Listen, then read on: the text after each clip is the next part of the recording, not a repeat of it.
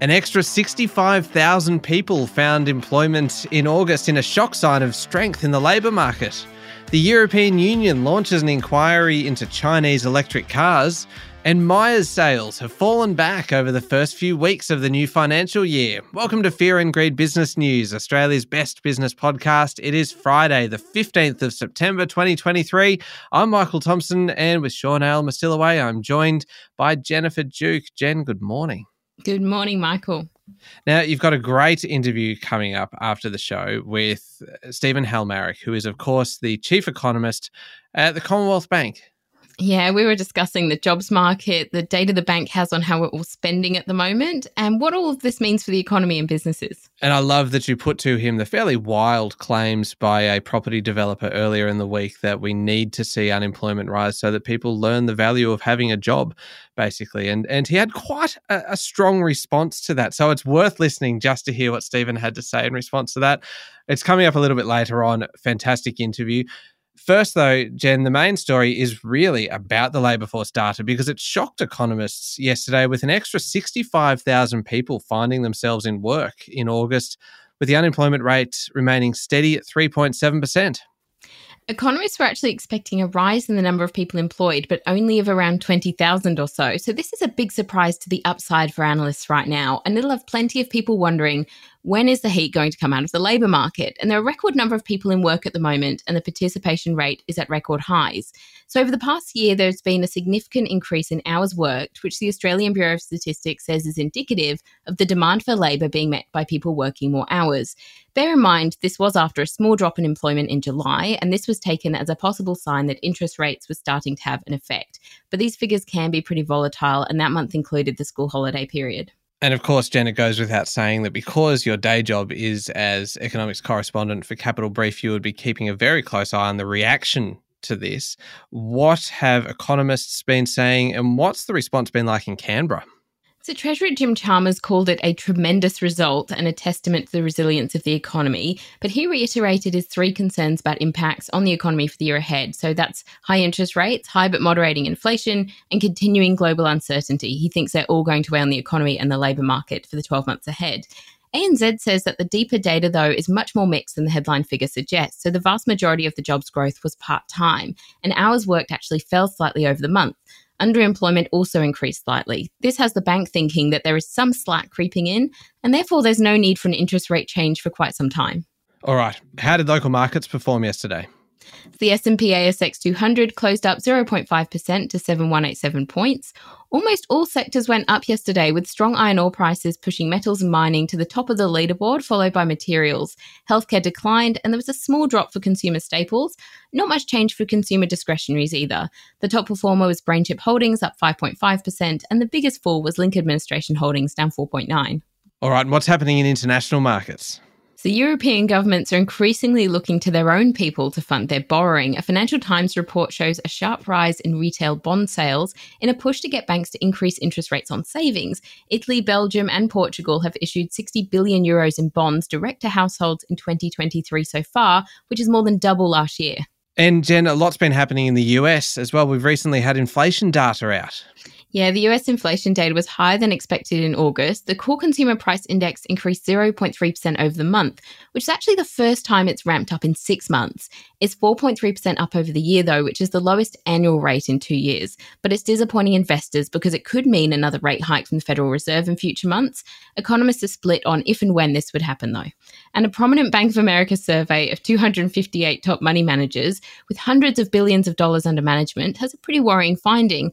A third of the surveyed fund managers are warning that Chinese commercial real estate is the most likely source of a global systemic credit risk right now. Okay, there's a bit going on. We'll be back in a moment with the rest of the day's business news.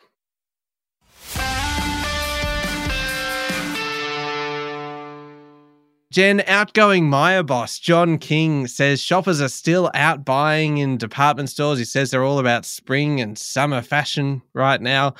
You can tell I'm clearly uncomfortable with this terrain, as well as travel wear and kids' goods. But sales have slipped 1.9% in the first 6 weeks of this financial year. So, yeah, in the year to July 29, sales reached $3.36 billion for Myer, and that's the best year that they've had since 2005. But the slowing this year means that Myer is pretty cautious about what we're going to see for the rest of the year. And King is looking to get younger shoppers to join onto loyalty scheme Myer One. King is actually due to finish up with Myer pretty soon, and there is some headhunting underway for his replacement. Now, we've been talking a fair bit lately, Jen, about thefts on Fear and Greed. Did King have anything else to say about this in the results? It seems as though all the big retailers have been commenting on it.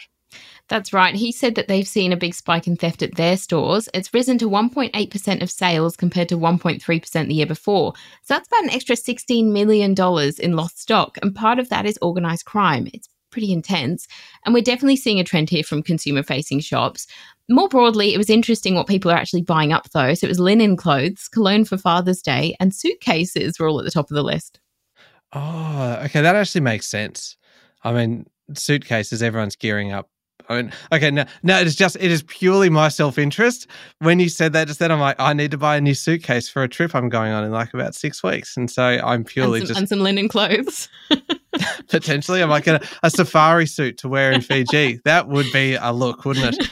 Let's move on rapidly. Serious one, this one, Jen. It was Are You OK Day yesterday. And it actually prompted the Offshore Alliance to hit out at treatment of workers at Chevron facilities. So the union collective is made up of the Australian Workers Union and the Maritime Union of Australia, and they're concerned about bullying and harassment of their workers. So the unions criticised corporate thugs who are standing over their operations workforce on the West Coast facilities and is complaining about a toxic culture. They're currently undertaking protected industrial action at the US giant's LNG sites, and yesterday they started amping up their strike hours. They've threatened to take Chevron into court over claims that some managers have told workers they're going to dock their pay even if they don't take protected action. Chevron and its workers will have their dispute over wages and conditions heard by the Industrial Relations Tribunal next week. The majority of active fund managers failed to beat the market for the first half of 2023. S&P Global has put out its mid-year scorecard and shows the market index did better than active management. So about 55% of general equity funds actually did worse than the 4.5% rise in the ASX 200. But small and mid-cap managers and bond funds actually outperformed, only just. And if you zoom out even further to 5, 10 or even 15 years, it's the vast majority of fund managers who failed to beat the market. However, when it came to international stock active managers, they outperformed the ASX 200, and that's largely driven by the S&P Developed Market Index outpacing the local market. Now, this is an interesting one. We are going to be waiting longer for the detail on Aussie content quotas for streaming giants like Netflix and Disney+. The legislation has been delayed amid strikes in Hollywood and additional industry consultation from the government. So Arts Minister Tony Burke says he is still committed to the content quotas, which are due to be introduced in July next year. But the legislation, which was expected in spring, is now being pushed back. And this would force major on-demand streaming services, including Amazon Prime, Nine Entertainment Stan, and Paramount Plus, to include Australian content. It's not yet defined exactly how much content, or whether it's a percentage of revenue to be spent or of content to be created that will be required to be in Australia. But Screen Producers Australia wants 20% of local streaming revenues to be spent on local content. Jen, there's almost 2,450 homes scheduled for auction this weekend on CoreLogic figures. That is the busiest since April, another rise on last weekend. We are clearly into the spring selling season. We sure are. We're actually at double-digit growth on last year's 2,203 auctions, and this weekend is due to be the big litmus test for how the rest of the season is going to hold up. Sydney buyers will see 1,010 homes under the hammer, while in Melbourne it's 1,008. And there are 203 scheduled in Brisbane, 125 in Adelaide, 104 in Canberra, 9 in Perth, and sorry, but none in Tasmania. Every weekend is giving us a bit of a clearer picture of what activity this busy season is going to be like, and so far it's ramping up in terms of volume, but clearance rates are suggesting an even balance between buyers and sellers. None in Tasmania. Isn't that interesting? Sorry, Tassie. I don't know whether everyone's going to be taking offence at the fact that you have told them that there are none. Now, we talked about this one a bit earlier in the week, and now another big development. The $10 billion Housing Australia Future Fund has passed Parliament following a deal with the Greens. That's right. We did discuss this earlier in the week. So the Greens managed to get an extra $1 billion for public and community housing. But yesterday, the legislation finally passed Parliament, and it will establish a fund that will ensure a pipeline of new housing supply, specifically social and affordable rental housing. In the fund's first 5 years, it's expected to help contribute to 30,000 new homes, and it's also going to help with repairs and maintenance of homes in remote Indigenous communities, crisis housing for women and children escaping domestic violence, and homes for veterans. Jen, National Australia Bank is shutting up shop in Hong Kong in what may be the start of a trend. Yeah, NAB is winding down its Hong Kong office. That's going to take place over the next 18 months. And it has about 50 staff there. So it's not clear yet whether those roles are all going to be made redundant or they'll be redeployed. NAB is focusing on its Shanghai, Singapore and Tokyo offices as its new centres to support institutional clients across Asia. Westpac closed its Hong Kong office in June, though, and CBA and ANZ still have Hong Kong offices. Stringent pandemic lockdowns had several major financial organisations reconsidering operations in Hong Kong. So I think this is one to watch. Yeah, so, potential sleeper story, would you say? You're trying to get clues already. Oh, yeah. I'm always on the lookout for a sleeper story for our weekend edition, which is coming up tomorrow, and I would highly recommend it because it's become very competitive between us. It has. Where we pick out the biggest story and the sleeper story for the week and a remarkable story and our favourite story, and our colleague Adam Lang judges it. And you have now done, I think, 4 weekend editions with us, and you have beaten me every single time. That's not true. I did win last week. I've just been reminded of this, yes. Which is, I mean... By 1 point, wasn't it? Once again, we move on quickly. Jen, more Australian liquefied natural gas is going to be bought up by Taiwan in an effort to protect the island nation's energy supply against any possible attack from China.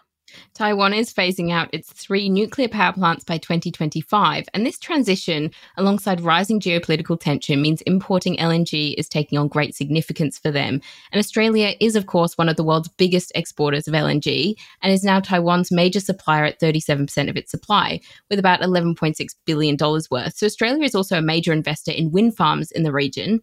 Another reason LNG is considered a good option for Taiwan is that it can be stored in undisclosed locations, and they're interested in hydrogen as a source of energy as well.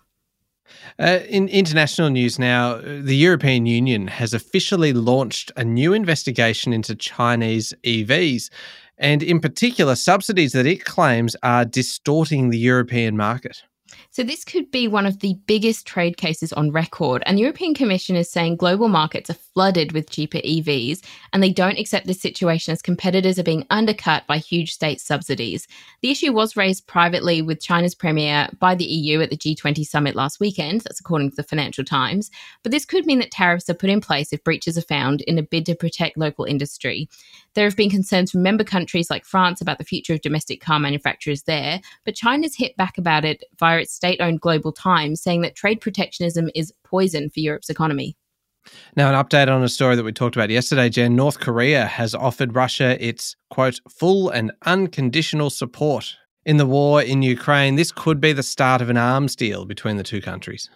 Kim Jong-un met with Vladimir Putin and has described the invasion of Ukraine as sacred. He said Russia had risen to protect its own sovereignty and security against hegemonic forces.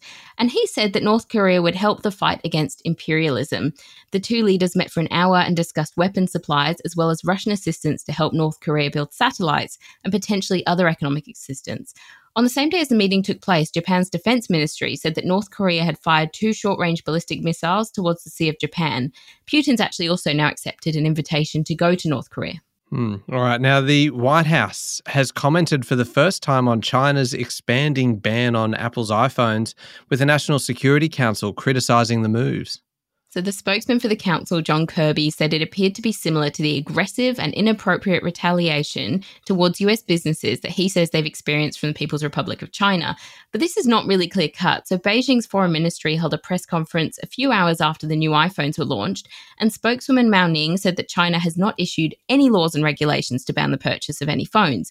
But she did point out that the government attaches importance to security, and there had been media reports concerning incidences around Apple's iPhones. It feels like that muddies the waters just a little bit. Yeah, it really does. And it doesn't soothe investors' fears because ruling out laws and regulations doesn't actually rule out government recommendations, instructions, requests, workplace requirements, and things like that. Now, Bloomberg actually made a really great point about the press conference because it noted that the security briefings usually supply an English translation, but this one was different to the one provided by the ministry. So apparently the English version left out the media reports comment. And that's unusual because these sorts of press conferences are usually highly scripted and controlled. And one particularly interesting detail on the Apple front is that they're going to be selling India-made iPhone 15s in some regions for the first time on launch day, in addition to mostly Chinese-made iPhones. All right, last one, Jen. Sam Bankman-Fried's bankrupt crypto exchange FTX is now able to liquidate its cryptocurrency assets in a step towards repaying customers in US currency. So this is to help avoid volatility, which is obviously a major feature of crypto markets and a significant risk if you've got some debts to repay. So FTX is able to sell up to $100 million worth of crypto a week now. It will also be able to enter into hedging and staking agreements. Now, there's been some concerns from customers that these sales could crash crypto prices, but FTX said it was aware of the risks and it's brought in Galaxy, so that's a US crypto firm, to advise on these risks. FTX says it holds about $3.4 billion worth of crypto assets, including Bitcoin. Okay, up next is the Fear and Greed daily interview. You are speaking today with Commonwealth Bank Australia Chief Economist Stephen Halmarick. Stephen was telling us all about his forecast for spending and interest rates, and he also breaks down the latest unemployment figures and exactly what that means for the economy going forward. And don't forget his response to those pretty outrageous suggestions about we need to lose 200 to 300,000 jobs or something in order to make people feel luckier that they are employed. And Stephen is quite frank about that. So it's worth having a listen. It's up next in the Fear and Greed playlist on your podcast platform or at fearandgreed.com.au. Thank you very much, Jen. Thanks, Michael. It is Friday, the 15th of September, 2023. Make sure you're following the podcast and join us online on LinkedIn, Instagram, X, and Facebook. I'm Michael Thompson, and that was Fear and Greed Business News. Have a great day.